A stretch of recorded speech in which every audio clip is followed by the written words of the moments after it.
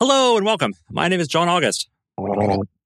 My name is Craig Mazin. And this is a very special Christmas episode of Script Notes, a podcast about screenwriting and things that are interesting to screenwriters. Craig, when I say a Christmas episode, what comes to mind? Like, what are the themes or the plots in a Christmas episode? There's somebody who's coming home to see their family, but I'm just going to hallmark this. She's been putting her career in front of her personal life. And then there's that guy that she remembers from high school who's back, and he's raising a kid on his own because his wife died at 23. Yeah.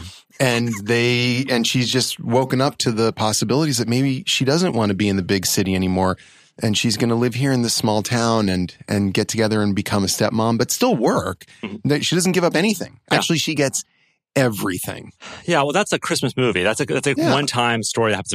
I'm thinking about more a Christmas episode of an existing series. Oh, Christmas episode. Because everybody does a little Secret Santa, and they each give each other gifts, and those gifts prompt memories, which then go and you get clips. Remember back when a clip show? Clip show. It's also the opportunity for actors to sing, and the reveal that one of them actually can sing really, really well. Because they hate that. They hate that. Never let an actor sing. They're like, oh no, don't make me. Okay. But the other thing that's often a hallmark, I want to say, of these Christmas episodes is A Christmas Carol. There's some version of A Christmas Carol where they're visited by ghosts of past and present, which is actually the case for us here today because we are visited by the ghost of producers past in the form of Meghana Rao is here. Oh. Hello. Yay. Do we? And I know we have producers present. Yeah. So Drew Marquardt is here. Hello. But is like a producer future going to show up and do that weird, creepy bone hand point to my grave thing? We don't have a producer future yet, but for all we know, one of the listeners is the future Script Notes producer. Ooh, that's pretty deep. That's pretty deep. Everyone, it could be you. So we're going to learn some valuable lessons today. Yay. Hopefully on this podcast. We are also going to do a bake-off. So we're going to talk about bake-offs and we're going to eat delicious cookies and we're going to discuss these delicious cookies in front of us. Wait. I won't be able to focus on anything else. It's a little bit like Lambert, your dog, who just keeps cheating, looking over like, you'll pet me now, right? Yeah. And Megan is like, I'm talking about, really? The cookies are right in front of Megan. So there's, can I give any preview? Oh, please. Describe these cookies for us. There are 3 cookies. One appears to be like a standard good old-fashioned chocolate chip. The other one might be oatmeal raisin. Hard to tell. It's a darker brown.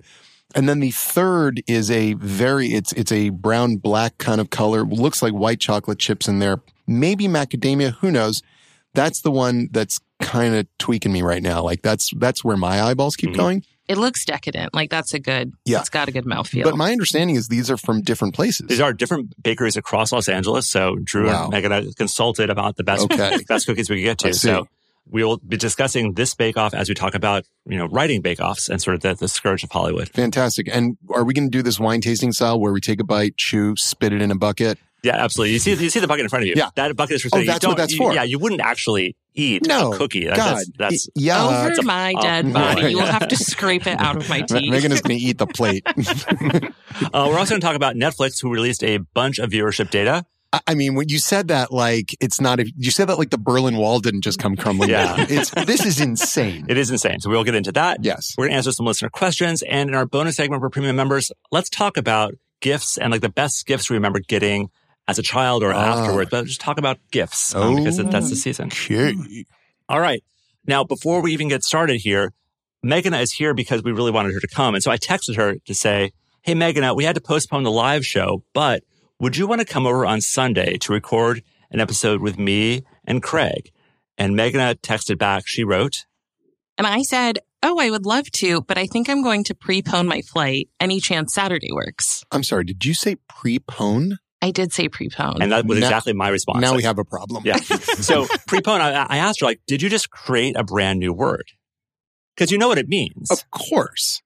I mean, I'm using logic, but, and actually, in theory, it should work, although it's a bit like gruntled. Like, oh, I'm so gruntled to be here. No one says that, but we only have the negative. So there's only the post and not the pre version of poning something. All right. Did you create this or? She wondered if she created it. And so I turned to Drew, who was right there. And so Drew did some research. Meghana did not create it. Oh. It is standard in Indian English and South Asian English. But it goes all the way back to Latin. Starting to make sense. So what is your theory now on prepone? When I said it and you questioned it, it felt so natural to me. And I was like, this feels like this word has always been a part of me. Yeah. And it is because my mom uses the term a lot, as does everyone in my family. And I was telling John, like, it makes sense to me that prepone would be like a South Asian English term because we are so fluid with time and logistics and all of those things. That Interesting. It almost implies, though, that there's more specificity to time because you're pulling something forward as opposed to pushing it later. Is that what prepone means? It is what it means. But people in my family are always like, just prepone your flight or prepone this and then do that. Which means do it earlier. Yeah. Yes. I mean, it's actually great because, like, in production, we have a push, which means, okay, you're not going to come in tomorrow at 8, you're going to come in at 9, but we also have a pull. We're going to pull your call. But we don't have that really for standard English. No. We just have American English. We only have postpone. Prepone makes total sense. Yeah. It's more efficient. But I'm kind of fascinated why it emerged in Southeast Asia as an English word that I don't think the British use either. Yeah, so it traces back to the 16th century. So it was used in British English, but not very commonly. It goes back to Latin preponere, which means to place in front of. And so Prepare. Yeah. Prepare, or, ponere would be to place something someplace. Pre-place. Yeah. This is fascinating. Yeah. Oh. But if a character said that in a script, we would be like, what is that? It would jump out. Right. So word to the wise, Megan. Although I feel like we probably did it right now. We did it. Yeah, we're normalizing We've it. normalized prepone. And I have a feeling I'm going to get a call from my agent a year from now going, hey, can we prepone this call? And I'm going to be like, oh my God, it's a buzzword now. Yeah.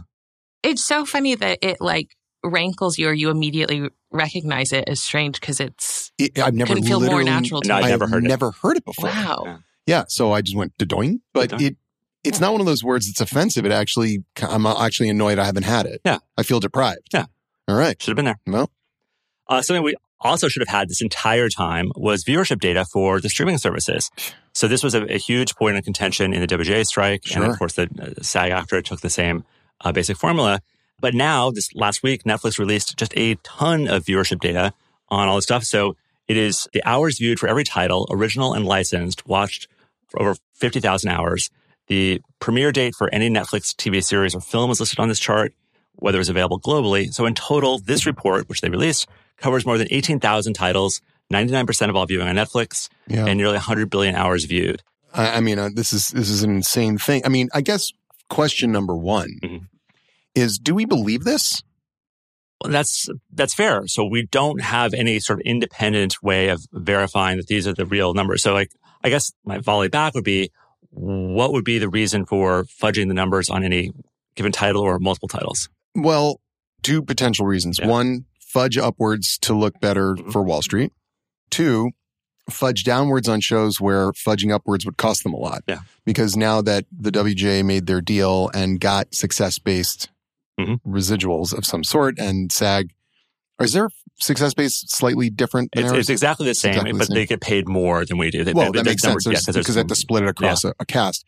So that's my question is like, okay, so the number one title on this list is The Night Agent Season 1. Yes. Now, Craig, you've seen every episode of The Night Agent. You know exactly what it is. Because tell me about The Night Agent. Tell me what you love about it so much. I mean, as you guys know, I love agency-based stuff. Yeah. I mean, agency-based narratives, whether it's a travel agent, a secret agent.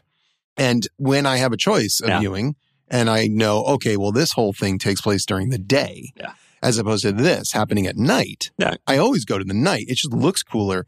So that's what drew me to The Night Agent Season 1. Oh, I think you're getting confused there because it's not about sort of like an agent that works at night. It's actually about an agent who helps you find the right night for you. It's like a real estate agent. Like, what is the right night for me? I see. And so it's really, it's that fulfillment kind of show. Buying and selling nights. No, it's not that at all. Oh. It's a Sean Ryan show. Sean Ryan, who's a mensch of a guy. Yeah. It is his show for Netflix. It is by far the top title. I mean, he's destroying. Is this a crime kind of thing or a spy thing? It's not. So let me give you the description of it. It is. It's like I don't work in this business. Literally.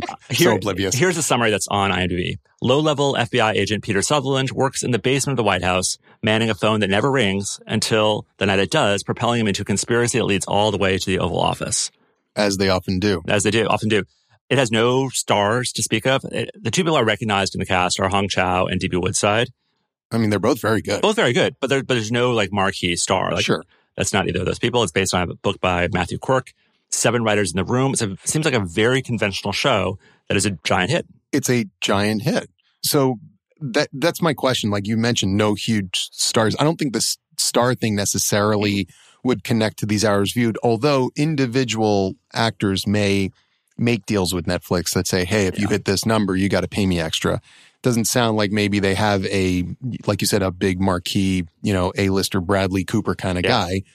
So when I look at this, I just wonder like, okay, I want to believe all of this. Mm-hmm. I mean, I don't know what to do with 812 million hours viewed exactly. I don't know what it means. Yeah.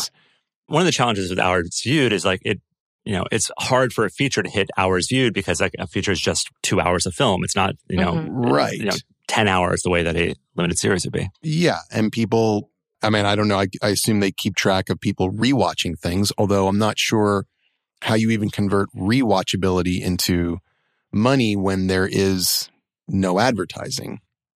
If you rewatch something on a network, you get new ads. That's money. Yeah. Mm-hmm. But ultimately, Netflix will have ads, and so that will be useful for them down the road. Right. The rewatching. What is interesting is what we don't see on here. There's a lot of stuff on Netflix and a lot of hoopla around all sorts of things. And every time a new show comes out, as I like to say, Netflix announces it is the most watched show in the history of mankind. But Wednesday is not surprising to see here in the top 5. With the creators of that show on here to talk about it. Yep. Very popular. People talk about it all the time. But then there are these, FUBAR season 1. Don't know it. What is FUBAR? It's an Arnold Schwarzenegger show. Oh, well, that actually makes sense. Mm-hmm. That's kind of cool. Ginny and Georgia, I've heard about only in the sense that it's a giant hit on Netflix that I've never heard of. Same. Yeah. Giant hit on Netflix, and I don't know what it is. Beef season 1, very good, I would say, for that. Like, so there are shows that now that we're in, the thick of an incredibly compressed award season because of the strikes, everything is happening in January and February, basically. Mm-hmm. So the discussion is, okay, there are these shows that are not necessarily widely watched by audiences around the world, but they're very hot in our circles. And of course, inside Hollywood, that's where all the voters come from. So then you think like, okay, well, Beef. Everyone talks about Beef. Everyone's seen Beef here, but is it like a hit anywhere else? Answer, yes. Yes, it is. Yes, it is. So it's important to note that almost all these titles, they're showing the global hours viewed. And so some of these shows may not be huge hits in the US, but they are big hits overseas. Right. The third title listed on here is The Glory, which is a Korean show. There's actually quite a few, Asian shows that show up pretty high. Right. There's Spanish shows that La show Reina up del Sur. Mm-hmm. Yeah, it is Physical 100 season 1. That looks Korean as well. Physical 100 season 1 has 2 colons in it. Yeah. Nice. Physical 100 season 1. I'm into that. Yeah. So what will be the actual impact of Netflix deciding to release this? Will it pressure the other companies to do similarly? Not necessarily. Probably, if I had to guess, I would say the opposite. That Netflix is the most widely watched streaming service. If I'm Apple, I would probably destroy small countries before I would agree to put out hours viewed, because they are not, every indication is they're not viewed anywhere near this level. Other companies may not have this hours viewed data the way that Netflix does. For instance, Max or HBO is still linear and streaming.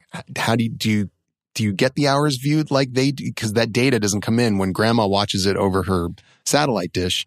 It doesn't collect the data the way it does on a streaming service. Disney Plus, I think, might, if they felt they could compete with these numbers. I think Netflix is kind of smart because they're like, oh, you guys want to see numbers? We'll show you numbers. Now you do it. I don't know if we're going to see any of these anytime soon from anyone. I guess the counter argument to that is you can always divide the hours viewed based on the actual number of subscribers you have. And that sort of shows like that's the reason why Paramount Plus, it's not going to have 812 million hours viewed. But based on the number of subscribers, I can show like what are the hits for it. Yeah, but because it's the subscribers that matter. Yeah. That's the problem.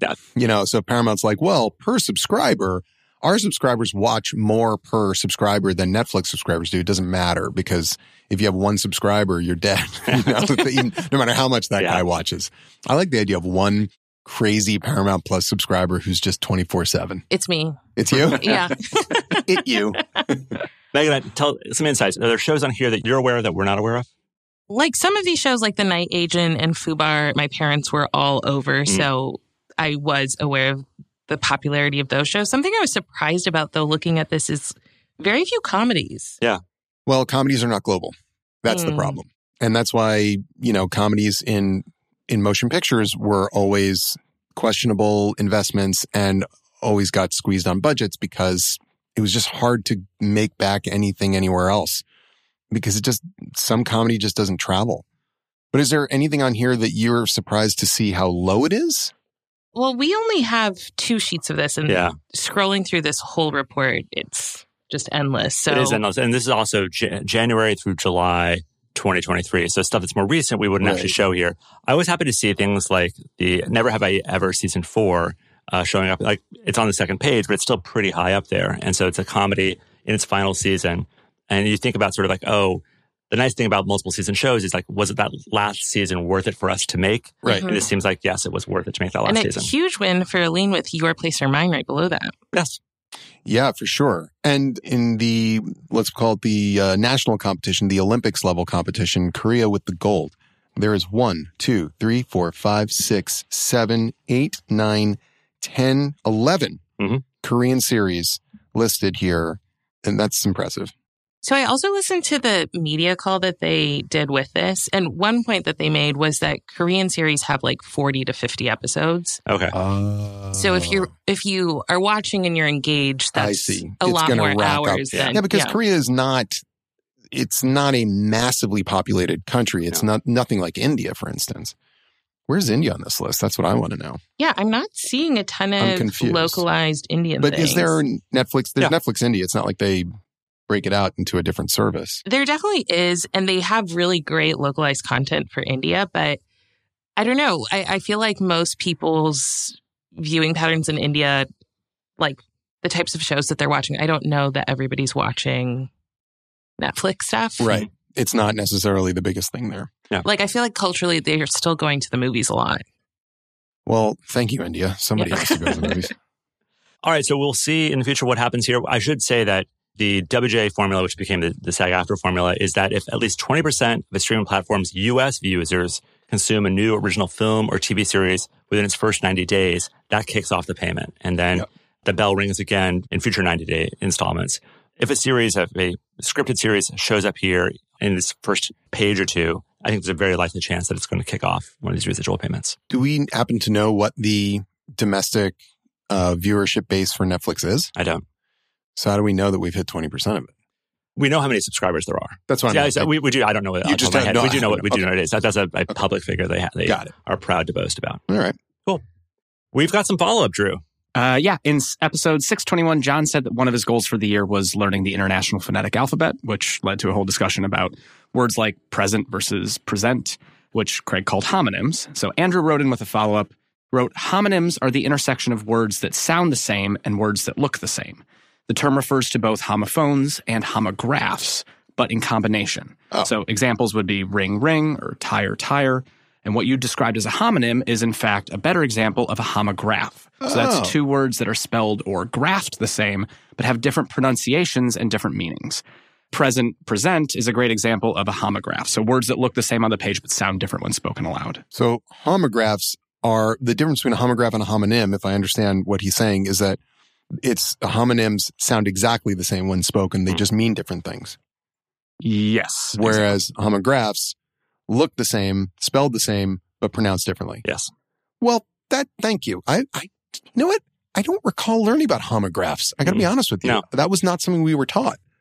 No, I think we were just told homonyms. which is only supposed to be the combination of the two. Right. So this is they've carved off a chunk of what we were taught were homonyms and reassigned them to homographs, which is a much better word. Yeah. So I agree with that. And so homophone are things that just sound the same but could be spelled very differently. So ate and H, or bear, like the animal, and bear, like without clothes. Right. But there's like, if you have bear with me, that's an example of a word. So bear can be sort of a homonym in that sense too, where it's like bear the animal and bear with me are the same. Right. Yeah. But a homograph would be like resume and resume. Mm-hmm. Yeah, exactly. Got it. I also have some additional follow-up I should mention that Melissa wanted to add. I was not surprised there'd be additional follow-up to the last follow-up from Melissa. So talking about, this was not about cooking. Now it's about biopic. And she said,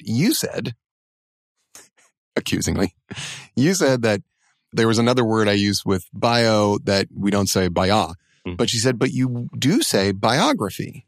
So if you say biography, it's reasonable that somebody might think you would say biopic. And I think that's fair. That's a fair point. I still think if you say biopic, you're stupid. I want to be on record with that. It's not as annoying as the past participle of cast being casted instead of cast. When people say casted, I'm just, I don't know what to do. I'm on a crusade. We're going to get rid of it. Casted. We have to stop people saying casted. We have to. Yeah. Why do they do this? Because they do, and we will never. You'll never We're win. not going to win. You're not going to win. I'm punching against the ocean, aren't you? I? You absolutely are. I mean, because English, I think, is generally drifting towards just standardized ED endings for everything, and I think ESL learners will always put the ED on because that's the instinct is there to do it. ESL people are going to learn the proper way because they're being taught. It's the non-ESL people. It's the native speakers of English who just don't care. Yeah. And they're ruining our precious language. But during Ramadan, we fasted. During the storm, we lasted through the night. Of course. The candle lasted. The oil lasted through 40 days and 40 nights. As it turns out, unfortunately, cast doesn't work that way. I don't know. Yeah. It's sort of like, I putted this here. No, you did not. You put it there. Yeah. Oh, but putted this here is so cute. It's a very common. Saying that. It's a very common. I putted this here. It's a very common child error. Yeah. Mommy, I put it in the right place. So it is cute, isn't it? Yeah, but casted is not cute. Casted is repulsive. Yeah. So and putted. I mean, they'll recognize that something is wrong, and so they'll put an extra ed on it again. Just put it in. I put it in. Put it in. Yeah. No. Oh, is put it wrong? Oh, you must. I put it in. Lambert is scratching the couch in protest against casted. Correct. We have more follow-up on coverage. Yeah, so we talked about AI script coverage. R wrote in. R says, I interned this past summer at an independent production company that has several movies on a major streamer. My main job was script coverage, but they would have me and other interns do random tasks during my time with them. One was training ChatGPT to provide script coverage. I asked to switch assignments after a day because it felt like I was actively helping AI to replace me. To make matters worse, I wasn't getting paid for it. The internship was for school credit. I do want to acknowledge that maybe they weren't trying to replace script readers, but still, script coverage is a great way for people like me, fresh out of school, to gain experience and meet new people, and I'd hate to see that go away. Not that you guys necessarily needed confirmation that companies are doing this, but hopefully this anecdote provides further insight into how other companies are using AI.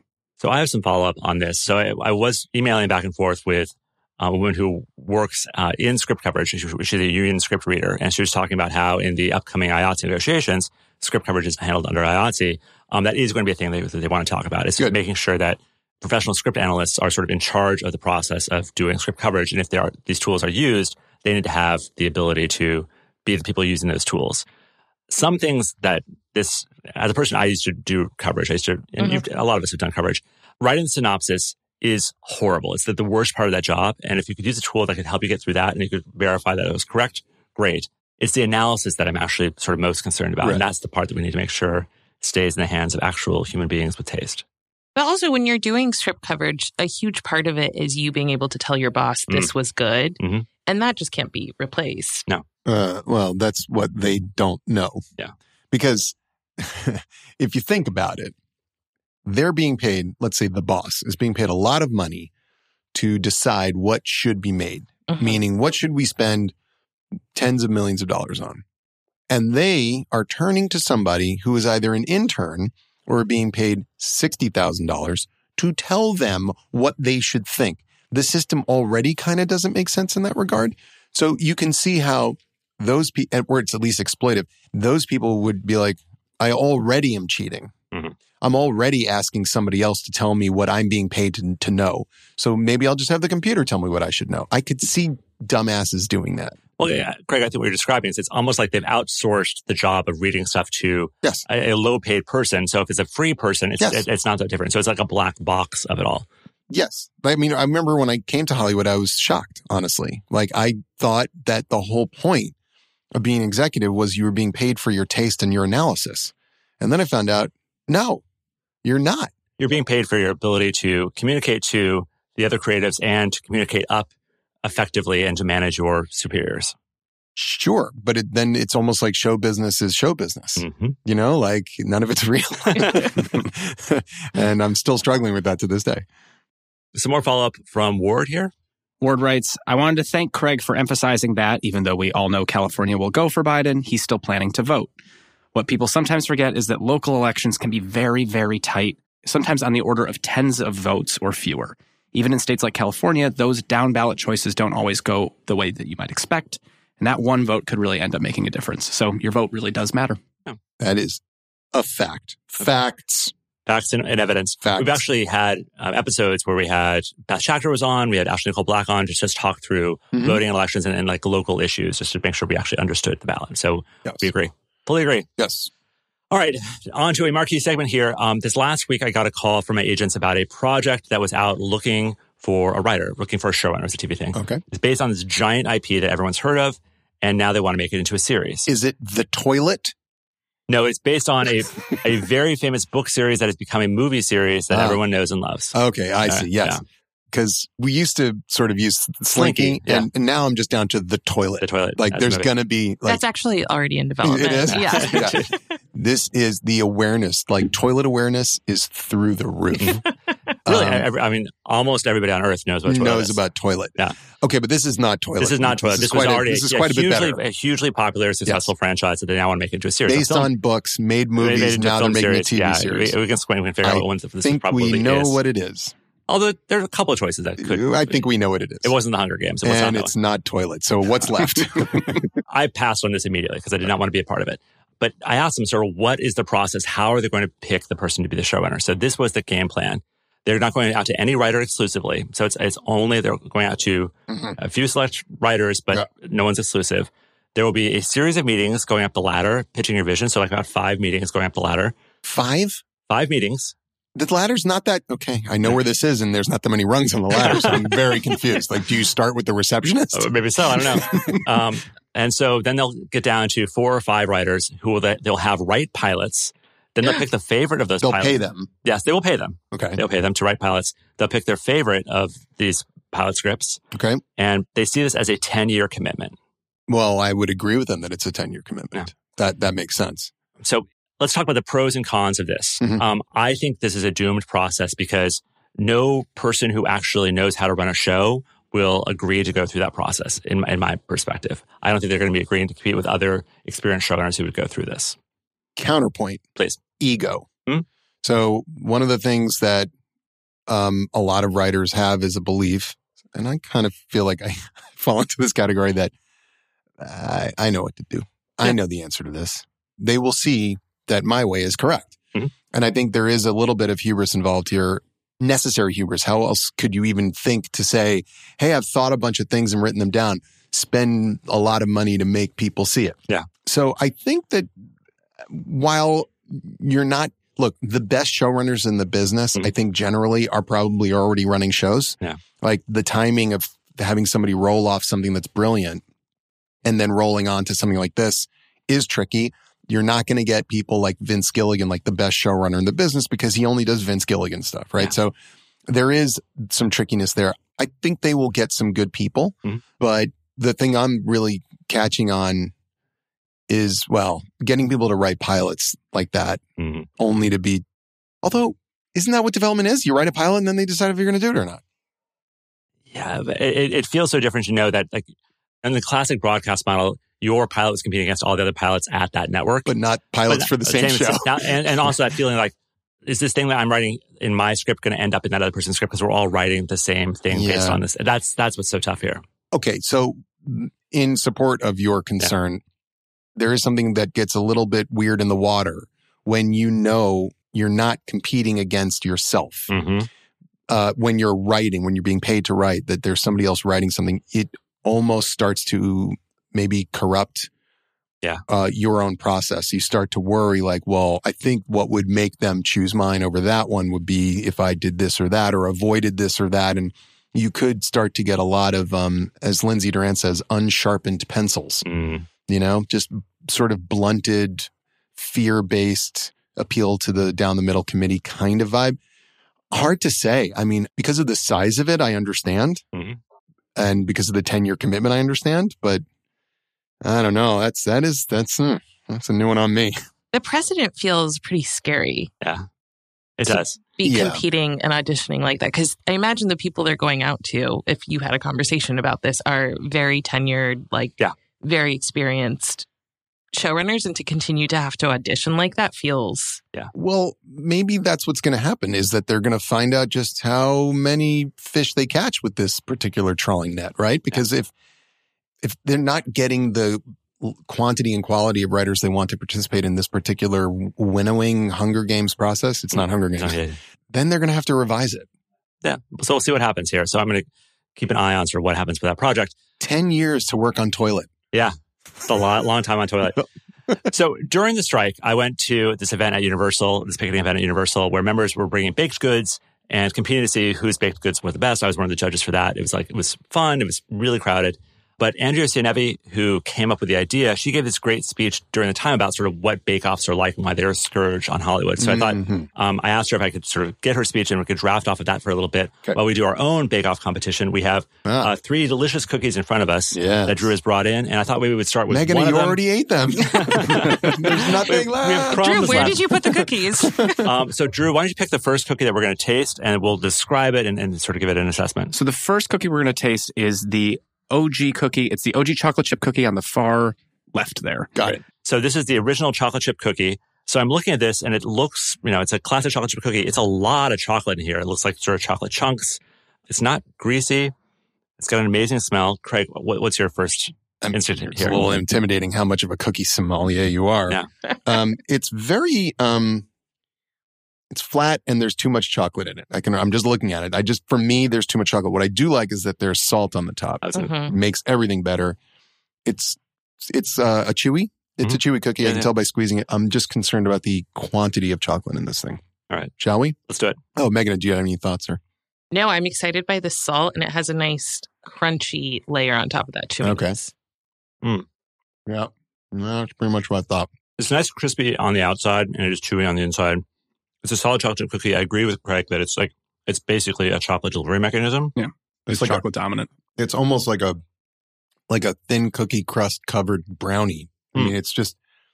Now, I recognize that they pulled a trick here, right? Like, they smashed a bunch of chips down, then put another little bit of cookie dough, then put the cookie... So it's like almost... I don't know if I'm the only one that has that. Yeah. I'm wondering if they're maybe not chips, but actually some sort of like chunky chunks kind of situation. Yeah. Yeah, like a ganache almost. Yeah.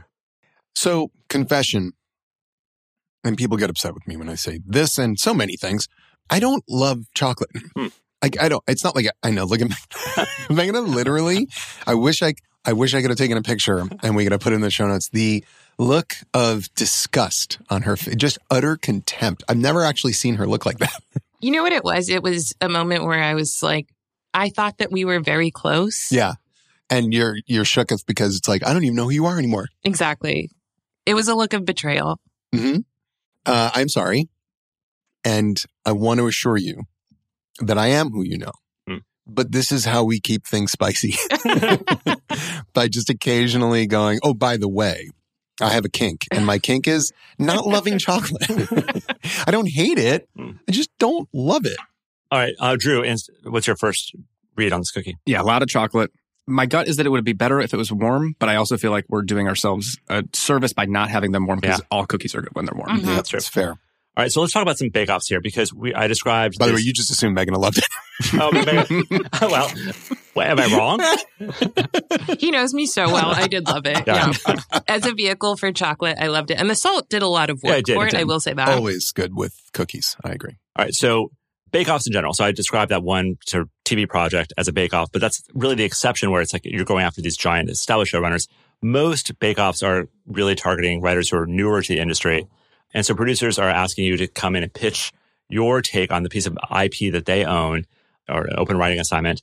And they sit back and sort of pick the one that they like best. Yeah. And so you're doing this tremendous amount of work for free for them. And it is both really tempting and kind of natural to sort of approach because it's good practice, like how to find a take on something. But you become free research and development for these projects. And oftentimes they pick none of the above. They decide like, oh, there's not a thing here to make. Sometimes the winner is no one. It's a function in part of anxiety. Mm-hmm. It's also a function in part of just lack of trust. But having been on the other side of not writing bake-offs, but employment bake-offs, which basically interviews. Mm-hmm. So we have to interview a lot of people to come and work on our show. And sometimes I'll talk to 3 or 4 or 5 different, say, cinematographers. And they will bring different levels of, sometimes it's just, they just talk, and sometimes they've put together mood boards. Everybody has a different thing. And for me, at least, I wish I could say that that process led to certainty. It doesn't. You're guessing before they show up, and then you're kind of guessing after they show up because you realize what you're getting is not necessarily the work that will be done. They're not shooting something for you right now in the case of cinematographers. And also you're getting their interview self. You're just hoping, and you're kind of going on your gut. So it's a process designed to create certainty where certainty cannot exist and doesn't exist, which is why bake-offs, I think, a little bit like pretty privilege, I think bake-offs lead to room privilege. People that are good in rooms, fun, easygoing, seem like they'd be a great hang. Those people have privilege in bake-offs. Yeah. In theory, you are developing the idea and you're coming in there and people are responding to your idea, but they're really responding to your charisma, your ability to sort of sell yourself as the person. They have confidence that you are the person who can deliver this thing. Yes. I mean, when we talk about bake-offs, we really should think about like actors auditioning are really in a very similar situation too. And like there is that scourge where actors will go in and audition and like come back in and get callbacks. But there are some rules about how many times you can call an actor back without paying them. There are also now rules about how many pages they can be. Yeah. So we've been dealing with that now as we go through our audition process for certain roles. Coming out of the SAG strike, we now have a limitation on the amount of pages we can send for reads. Mm-hmm. You can't just dump, 12 pages on, not that we were, but I think it's 5 maybe total. I think something like that, which is fair. Which is fair. But by the way, same deal with actor auditions. Yeah. Actor auditions, at least there's times where you just go like, there it is. That's it. Yeah. That's our person. Done. So I saw Bella Ramsey's audition. I was like, we're done. Yeah. It's over. You're hoping for that. You will never get that certainty from writing bake-offs. No. It's not possible. No, no, because when Bella Ramsey came in to do that thing, you could tell like, oh, that's it. Like she created that moment. It happened. A writer coming in and that bake-off situation, that's never going to happen. No, it's not possible given what we do. And it's not really possible for, I think, any other job except for acting. Well, because such a huge part of it is the revision process. And that's not something that every writer is capable of, or that you would be able to know from the first pitch that they have about that project. Well, when, Craig was able to see Bella doing a version of a scene that would actually be in the thing. But if I'm going in to pitch a thing, I may be pitching a vision, but like that's not the script. They're going to hire me, and then 3 months later, I'm going to deliver this script, and who knows? So you're not able to show them anything like the final product, nor are you able to show them, like Megan says, how you would participate in the process of developing that. All you can show them is, hey, does this person make my skin crawl? Do they seem defensive? Are they imaginative? Do we ping pong? Do we converse? Is there a dialogue, or is this a monologue? And the bake-off process, to me, that's the problem with it. There are some incredible writers who I think if they were coming up now wouldn't even get a shot because they just they don't have, what would you call it, charisma privilege. Yeah. Mm-hmm. Yeah. All right, let's try our second cookie here. Drew, describe this cookie for us. This is an oatmeal raisin cookie. Mm-hmm. Now we're talking. So it's a brown exterior with raisins pretty solidly throughout, it looks like. I would say it's soft on the outside. It's definitely soft on the inside. Very cinnamony. Oh, it smells good. Yeah, it does seem good. A lot of people just despise cinnamon raisin cookies for not being chocolate chip cookies. Yeah, but that's why I love them. Yeah. Oh, this is the kind of thing I love. Now Megan's so upset. She's like, there's no chocolate in it. Yeah, I keep looking. No, I'm enjoying it. Texturally, it's good and interesting because I feel like oatmeal raisin sometimes have too much texture and too much oatmeal, and this is nice and gooey. Yeah, I'm not getting much oat here at all in terms of actual. I'm not a fan of this cookie. It feels a little gummy and underbaked to me. It's a little wet. I love it. All right, I'll tell you why. Because this is my flavor profile for. I love. I'm going to say the fall spice kind of vibe. I love raisins and cookies. Everybody else is like, what's wrong with you? I made a joke about it in the first season of The Last of Us. And I love it anyway. And I also like how much you can taste like a molasses brown sugar forward kind of vibe in this, which makes me so much happier. I ate my whole piece. It was enjoyable. I just don't think you should call it a cookie. What would you call this? Yeah. What would you call it? It was just like a An breakfast, abomination. a breakfast item, like a breakfast pastry. A flat Oh, yeah. disc-like coffee cake? Yeah, if you take like sort of one of those Quaker oat bars and just like sort of just soften it and microwave it, Yes. it could be. That sounds great. Sure. I'd eat that. This is really turning into like a real Jets versus Sharks situation. I feel like we're star-crossed lovers.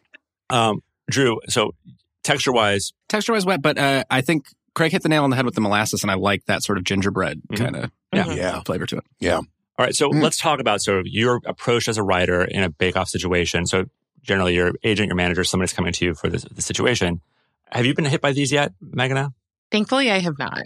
So you've had to go in and meet on rooms, and so you're just coming off your second room, but you haven't had to sort of go out and pitch on a job. But there were, back while you were still a producer, there were projects you were going out to meet on, but were you the only person they were going out to? I was going out to meet mostly on projects that I was pitching and developing. Okay. So luckily, I have not had this. You haven't had the bake-off experience. Exactly. Yeah. So here's the information you kind of want to know from your reps before you would consider taking off one of these things. How many writers are in the mix? And you ask the question, they need to tell you the answer. And that's in the contract, is they have to do that. Right. You need to figure out like how invested is the studio in this? Is it a priority for the bosses, or do they even know that it exists? How many people need to say yes before you get the job? One of the things I did like about this thing that the agency came to me with is like, at least they could talk through the process. They'd ask the questions. They knew what the process was going to be. Right. How long has this assignment been around? Because if things have been around and floating for a long time, that's a really bad sign that they've never been able to crack it. Do they actually have the rights? I've heard so many horror stories where like, oh, we're trying to do this thing. Oh, we haven't gotten the rights yet, but don't worry, we'll get the rights to this eventually. Right. If you tell us how to make it something good, then we'll tell the people. And then I'm like, what do I need you for? I'll go talk to them then. Yeah. I mean, now they're just laundering, your work into IP that they would control. It doesn't make any sense. But there are some people in Hollywood that just are not scrupulous. Yep. Find it that way. Shocker. And the last red flag that Andrea has here, which I think is such a good point, is that if you hear something like, the director has a preferred writer, but we're exploring our options, you're dead. Run away. You're dead. You're dead. Nope. Yeah. Even if you get the job, you won't want to have had that job because you're not the person the director wanted to work with. Yeah. I've also heard experiences from friends who've gone on open writing assignment pitches and things, and it feels like an open book test, but some people have had like after-hour sessions with the teachers or something where it's like some friends will know exactly what that executive wants, and they just want you to repeat that back to them from a different body. And it's like, okay, so not every writer has this information. No, it's not a healthy or sane or principled process. Mm-hmm. It just doesn't really make sense to me. I mean, in the case of a massive project where a studio has invested $1 billion and wants to make $10 billion, I understand to an extent. But the process is very formalized. Mm-hmm. So they come to you and they say, there's going to be 5 steps and but these sort of, when you get the what we'll call the standard bake-off, I just feel like that is the first indication that nobody cares and that this is kind of junky, because why are they doing it like this? It means they don't really know what they want, and they probably don't have money for bigger writers. Mm-hmm. So it's all sketch at that point. Yeah, because the alternative would be just like go to a writer who, has experience making movies and can deliver a script for you. Mm-hmm. Right. Exactly. So if you're making like, okay, I bought this sort of neo-noir book. Yeah. I now have some IP. Why wouldn't I call Scott Frank first? Yeah. Of course I would. Unless I can't afford it. And now that means I don't have the vote of confidence from the studio, and I'm just sort of begging and looking, and and then I need to seat 7 people because I don't know. Mm-hmm. Problematic. Yeah. All right, let's take a look at our final cookie here. Oh, yeah. All right, so Drew, talk us through this. This final cookie is a dark chocolate peppermint chip. Oh. Are you kidding? You don't like mint in your... I really thought it was going to be white chocolate, which I love because I don't like chocolate. I'm basically like the anti-cookie person. Right. So it's mint chocolate chip? I don't know if it's peppermint. Peppermint. Those look like peppermint pieces, I think. It's So basically it's like like smashed up candy cane. So smashed up candy cane in a cookie. I mean, let's just say also this thing is massive. It looks more like a rounded brownie than a cookie. I mean, it really... It's a mound. You can smell the mint in it. It's also just looks so chocolatey to me. Oh, it's foul. Oh, it's just terrible. Oh, it's toothpaste. Yeah. I'm eating toothpaste. To me, Megan's like, I'll take yours. It really is a brownie to me. I mean, It's gritty. But one for the rounded shape, I would say this is a brownie. Megan? If I was closing my eyes, I would think that this was a brownie. No. I'm not a fan of candy cane kind of things. But Drew, what are you thinking? I'm not either a big fan of the candy cane. It has a similar amount of chocolate as the first cookie, as the chocolate chip, where it's everywhere. Yeah.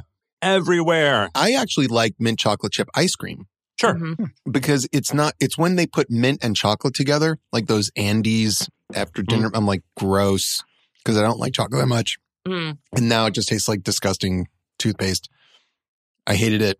Apologize to the bakery. I know. I'm like literally choking. Is this a new thing? I don't remember you not liking chocolate. No, I've never, like even as a kid, I was always confused why, let's say, after baseball practice, the team goes to get ice cream and everyone's like, I want chocolate. Everyone was like in pure agreement, chocolate ice cream. And I'm like, I would like vanilla, please. I love vanilla. It's amazing. It's just never been my thing. It's not for me, dog. All right. Now we've tasted the 3 cookies. Should we vote first or should we reveal where these cookies are from? Oh, good question. Let's vote first. Let's vote first. I would say cookie number 1 was my choice of the 3 cookies. I would also say number 1. Yes, which is a very classic chocolate chip. Number 2. Number 2, of course. I would also vote number 2. Oh my gosh, it's high. Whoa, I did not see that. Wow. Didn't see it coming. That is gasp from the audience. All right. Okay, so now final 2 contestants here. Yeah. And so I guess it gets kicked up to the boss, the studio head, to decide between these last two contenders. Right. And you know they have just a D20 that they're rolling. But I mean, I think you actually can pull this back to what we're talking about with bake-offs, is that like taste is subjective. And sure so is. like you may have delivered the pitch that wins over that executive, but like their boss may not have the same taste and then you're screwed. Yes. Also, I've seen, I remember seeing on the producer's table, this was when I was very young, I was starting out, I was coming in pitching on something. So the assistant brought me into the like meeting room, the office, but he was, on the phone, he would be right in. And right there on this desk was a list of names. And obviously I was one of them. And next to each thing, it said like a credit. And then there were $signs, like Yelp. So exciting. And so it was like 1, 2, 3, 4, because part of it is, how much do you like this person? Because they're way more expensive than this one. So if cookie number 1 costs half as much as cookie number 2, cookie number 1 will probably get the job. Yeah. Drew, it's now time to reveal the cookies that were. So in third place. In third place. The dark chocolate peppermint cookie is from Levain Bakery. World right famous. Street, yeah, world famous. They do have some lovely things there, and I can't hang this on them. They probably have an amazing oatmeal raisin cookie actually, that I would love to try. I would say all the cookies I've gotten from Levain like have that quality of like it feels like a giant ice cream scoop was used and it never quite all the way baked down. That's just that's their way of they are doing cookies. Kind of doorstops. Yeah. Is that too much baking powder? I feel like there's got to be something that's like no, it's not risen. It's just like it's just it's quantity. It's quantity of dough. Yeah. Okay. Yeah. Tied for first, but the oatmeal raisin is from Deluscious Bakery, which was Megana recommendation. Oh my gosh, I betrayed the love of my life. Tell us about Deluscious Bakery. Why was that your choice for a place to pick? It was a place that I discovered when somebody sent you a gift, like 3 or 4 years ago. And their cookies are just divine. I agree. Yeah. Oh gosh. I'm betraying my team. But they're delicious. Their chocolate chip cookies are so good. And they also have vegan and gluten-free cookies, which I am not, but they're still delicious. Levain also, I believe, has, I know for a fact, has a vegan cookie and possibly a gluten-free as well. Yeah, excellent. And so my top choice, the chocolate chip cookie, is from where? It is from the very best cookie in the whole wide world bakery, which is LA Times #1 cookie in LA. All right. I'm going to challenge their name, but Okay. Wait, that was the name? That's the full name. I feel like a lot of cookie places have names that make me a little... I thought you were just vamping. No. I thought maybe it's for like search optimization. So like dentists will have a place called like Dentist Near Me. And the actual practice name will be Dentist Near Me. A lot of plumbers that are A plumber. Mm-hmm. Yeah. It's got the country's best yogurt vibe for their name. It was, I'm sure, fine. Yeah. I don't know how to evaluate a cookie like that. Yeah. It's just not my jam. My favorite cookie in Los Angeles is at La Provence Bakery over sort of Beverly Hills in a strip mall. And their vegan chocolate chip cookie is incredible. The vegan gluten-free chocolate chip cookie is incredible. So better than any of these cookies here, I believe. I love vegan desserts. Yeah. Like the best brownie I ever had was a vegan brownie. They can be really good. I don't know where you are in this, Meghana, but to me, as somebody that likes to make desserts, cook, bake, etc., I support vegans. I love them. I disagree with what those two people just said. Eggs are essential. They're really, really essential. helpful. And often cream is essential. But eggs and butter. Eggs and butter, that is what you get the dessert coconut usually in the vegan stuff. I can't stand that. Well, let's answer a listener question. No, I need to get support. I when I have a vegan dessert that I really like, I'll say it's a surprise rather than an expectation. Girl, boom. Got a fist bump there. Bones. All right, let's answer a question or two. I see one from Carlos that seems good. Carlos writes, what do you consider a draft? I'm sorry if the question seems a little bit obvious, but I'm new to this sort of thing. I understand that a first draft is what comes out from beginning to end, with the story laid out, characters and all. Next, you take out a scene or add up some more story. If it's just a new paragraph, is that considered a draft or a pass? How many changes are considered to make it a new draft, and what do these many color labels mean in various drafts and revisions? So, Craig, this week I was working on the chapter of Scriptnut's book, which was about script revisions and sort of like, color revisions and all that stuff. And so the idea of a draft sort of comes up here. My instinct is that a draft is anytime you have a script that you're handing to a different person that you're saying is different, that it's a change that's going out there.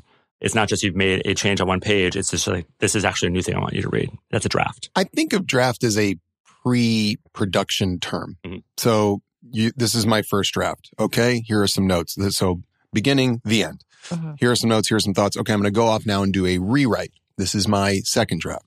I'm going to do a polished. This is a polished draft. It just means these are new versions of the thing from beginning to end. But once you get into production, those now aren't drafts anymore. I mean, we will sometimes say blue draft, but really I like to say blue revision. It doesn't matter. Ultimately, in production, if you change one word on one page and it's really important and it has to go out today, that page goes out. It's technically a draft, but it's not. It's pink. It's a page. Pink pages. Pink pages out. It's so fun to sometimes, because I've been getting the updates from the Unstable Season 2.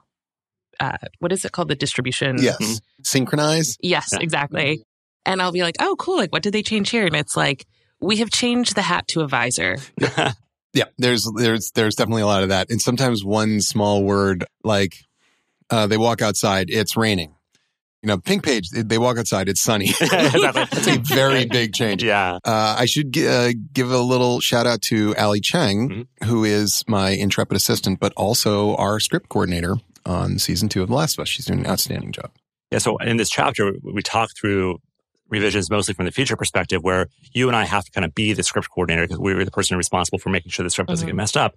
But on an actual TV show, there's a whole person whose job is to make sure that those revisions go out in ways that are sensible for everybody. Yeah. So there's, we have a shared folder and I'm saying, okay, I believe episode 203 blue is ready to go. So she proofreads, adds in, if need be, the production days. So we do D1, 2, 3, 4 and 1, 2, 3, 4 and all that. And make sure the headers and the title page, and then sends it through Synchronize. Yeah. Which is, I think it's owned by Entertainment Partners that also owns Final Draft. For something that is even remotely associated with Final Draft, it works quite well. It is not Final Draft-esque in its terrible. Question for you. So in the chapter that I put through, we talk about sort of pages in that sense, and I don't bring up Synchronize at all just because I want to make sure the book doesn't feel like it's sort of too tied into one thing. But I do mention the fact that often it's now software. People are not on your set. How often are people looking at physically printed pages? Well, our initial feeling for season 2 was that we would have no printed pages until the morning when certain people would have sides director, showrunner, actors.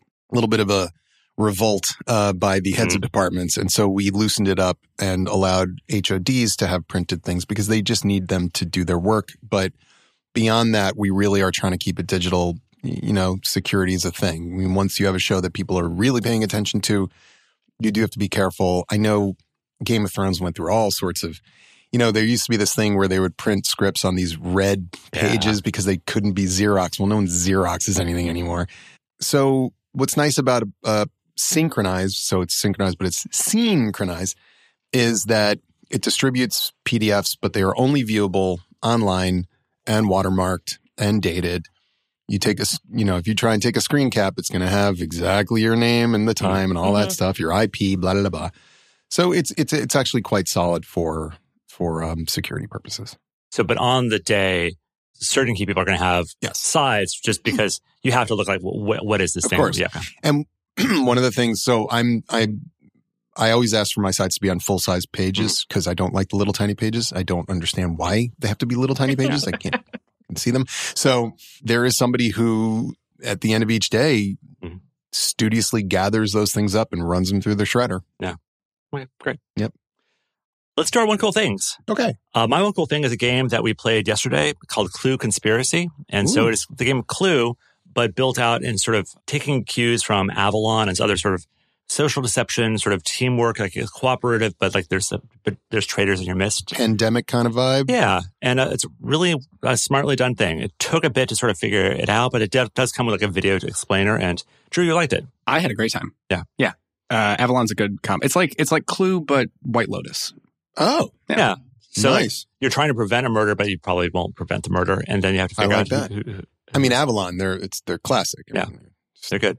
So we played it with 4, which was okay, but I think 5 to 7 to 9 would probably be the right number there. More of a party game. It's more of a party game, but nicely done. Does anyone actually die? Yeah. Yeah. In real life? Oh, no, not in real life, no. That'd be nice if it did. Oh. Megan, what have you got for our One Cool Thing? I'm going to stay on the baking theme. Last weekend, my friend brought this spiced persimmon cake from Claire Saffitz's Dessert Person book. Yeah, such a great book. Such a great book. So delicious. Persimmons. I don't have a sense of I can't summon the taste of a persimmon. Like, what is a persimmon like? I don't totally enjoy them, but the profile that they brought to the cake was just like a little fruity, like really moist, and it was just perfect. It's a milder citrus flavor, to me at least. I think they're delicious, but a little goes a long way with persimmon. It's because, I don't know, it's like we don't generally put oranges in cakes, because it's like you put fake orange in cake probably, but it's a very strong, whereas lemon and lime somehow work better. But persimmon is a really interesting, and spice, I think, is the key. Yeah. I love my spice. I thought for a second you were going to be like, one cool thing is oatmeal raisin cookie. That would have been awesome. I'm also pitching this because I'm hoping that one of the two of you will. Drew, do you bake? No. Okay, yeah. You guys are my bakers. You want me to make one for you? Yes, please. Okay. I have her book, so yeah. Send me the recipe. I will do it. Okay, but the hack that my friend did was she used butter instead of oil, and it was just, I'm still thinking about it. I'm not a big believer in recipe hacks. Oh. I feel like you should always try it once the way the author intended. Maybe because I'm a writer. Because what happens is like, I'll look on, for instance, the New York Times, and they have like some really nice recipes there. And then there's all the comments. And I like the comments because people can say like what they thought. And if everybody agrees, really, you should probably not leave it in the oven as long as they say, okay. But inevitably, there's like 5 people who are like, it was incredible. I loved it. I just replaced the eggplant with tuna, and instead of cheese, I use graham crackers. And people were like, "Why are you here?" Yeah. Have you seen the Reddit thread that's people who have made substitutions in recipes and then get really mad that it didn't work? I mean, that's a perfect subreddit. Oh, that is a dream. I got to go look that up because I'm like, guys, how is it their fault? Yeah, there's literally one that's like, I substituted mayo for marshmallow fluff and it did not work well. It's like, who asked you to do that? Because they are the same color? Come in a jar? Yeah, I used an old t-shirt instead of butter and it didn't work very well, but they're the same color. And okay, if you send me the recipe, what I will do is, and by the way, since you've had it, I'll do the OG version. Okay. And let's see what you think. Okay. And maybe because, look, in general, butter is better. Mm-hmm. But every But now if and Claire then, didn't use butter, then every now and then there's a reason. Right. There really is. And sometimes I've even, come across recipes where they do use strange substitutes for things like, some people are just like, look, if you're going to do this, you're using Crisco. Sorry. I know it's kind of trashy, but that's what works. Yeah. You make a pie crust, use Crisco. It's bad for you. But so is pie. Correct. Yeah. Yes. Craig, what have you got? Have I talked about steaming yet? No. Okay. You guys. I've become obsessed with this. So steaming for clothes or steaming for vegetables? Steaming for clothes. Yeah. It's better. It's so much better. Yeah. I get frustrated with wrinkly clothes, but I don't want to have to constantly take it across the street to people to press it. That just seems stupid. Ironing is hard. It takes so long, and I'm terrified I'm going to burn something. And it's just so long, and it's setting up the ironing board, just like all that stuff. And there's always one corner of a shirt that is topologically unironable. Yeah. And then somebody, and I can't remember who, said, just get a steamer. Yeah. I'm like, what? So I watched this video of this guy doing it. I'm like, there's no way it's going to work that well. Oh my God. It's magic. It's magic. You just do it. And you can watch wrinkles. Some shirts are easier than others, but even the hard ones, it's okay because you're just running this thing up and down it, and it just goes, I'm not wrinkled anymore. I do it on pants. I do it on shirts. I do it on sport coats. I love it. Yeah. So we went to Drew's wedding so we were staying in Boston, and we had our suits, and things get wrinkly. Yes. And so the hotel room didn't have an iron, but it had a little steamer in a little bag. You plugged it in, put the water in it, and off magic. you go. And so after that point, I immediately bought the same steamer. Now, do you have, so you don't have a standing steamer? Oh, no. It looks like just like a hairdryer, but with water in it. John, if I may. Yeah. The standing steamer. Step your game up, dude. No more closet space and nothing like that. You can shove it in a corner. It's not that big. It's like the whole thing is maybe like the size of a football, and then there's just a pole, and a hose, and it goes in a corner. I'm so happy with what we have. I'm just saying this. Do you put the water in the bottom, or do you put it in you do. Yeah. How do you get it in the bottom? There's a little tank. Okay. You lift it up, pour distilled. Always use distilled water. So this one doesn't require distilled water. This requires any water you got. I'm super suspicious about this janky ass steamer you got. Works delightfully well. I'm just saying, I'm in. Megan, do you have a steamer? I do have a steamer. I wasn't using distilled water, and so I got the LA water buildup. You see what I'm saying? And then it's just like my clothes are flecks of like calcium deposits on them. This is what I'm saying. Yeah.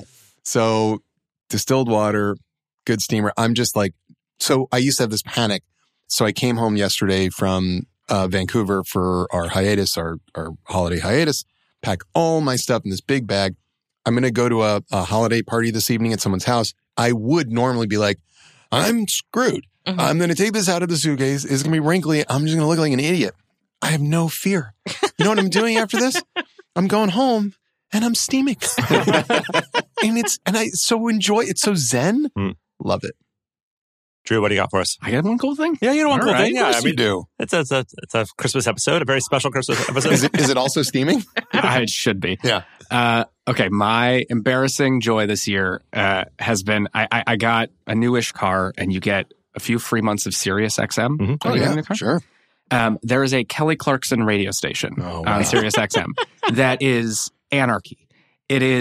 It's basically like someone hacked into Kelly Clarkson's iTunes and hit shuffle, and you don't know what you're going to get. And so it'll go from like 40s country to like 90s R&B, and it is crazy, but it's incredibly joyful and insane, and I love it. I'm going to be really sad when my free trial ends because did you just Tinder match with Kelly Clarkson in front of us?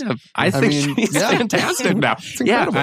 I'm a big fan. I wasn't a huge fan, and now suddenly I'm all Kelly Clarkson. So sorry, I have some follow-up questions. So Please. The Kelly Clarkson bit of it is it's not just her music. It's her music sometimes, plus sort of like whatever Kelly's influences are, or she feels like playing. But how often does her voice appear? Notes.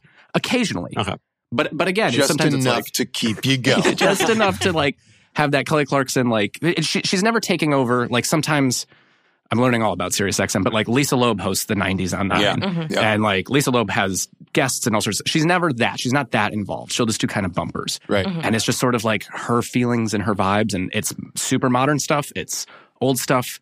And you're like, yeah, you know what? I guess that is what influenced Kelly Clarkson. Are you into Broadway at all? A little bit. I don't keep up with Broadway, but Sirius XM on Broadway. Yeah. Sirius XM on Broadway with Seth Rudetsky. That's my jam. I'll check it out. It's the best. So, Drew, you very naively say, like, as long as you have your subscription, like you get it free for a while, good luck getting rid of your Sirius subscription. Yeah. They will try to hold on to you for you whatever. haven't given them a credit card or anything. Not yet. Because Okay. I was like, what would this take to keep? It's $25 a month, which insane. I'm sure they'll try and give me offers and stuff. I've already got some. Yes, they will. As long as they can get your credit card in some way or another, you will be unsubscribed maybe 40 years after your death. Oh, no. Wow. They're good at what they do. They are good at what they do. So don't subscribe to SiriusXM for this channel. But if you have it, I mean, check it out. I think Seth is worth it. All right. That is our show for this week. Scripters is produced by Drew Marquardt. It's edited by Matthew Chilelli. Yeah. Our outro is a Christmas throwback by Matthew. If you have an outro, you can send us a link to ask@johnaugust.com. That is also a place where you can send some questions. You'll find the show notes for this episode and all episodes at johnaugust.com. That's also where you find the transcripts and sign up for our weekly-ish newsletter called Interesting, which has lots of links to things about writing. We have t-shirts and hoodies. They're great. You can find them at Cotton Bureau. We were on the Cotton Bureau's Christmas list. They're front for page. writers. Yeah, it was nice. For the front page of them. I mean, the front page of the Bureau? Yeah. I am. You can sign up to become a premium member at scriptnotes.net, where you get all the back episodes and bonus segments like the one we're about to record on gifts. The three of you are my gift, so thank you so much.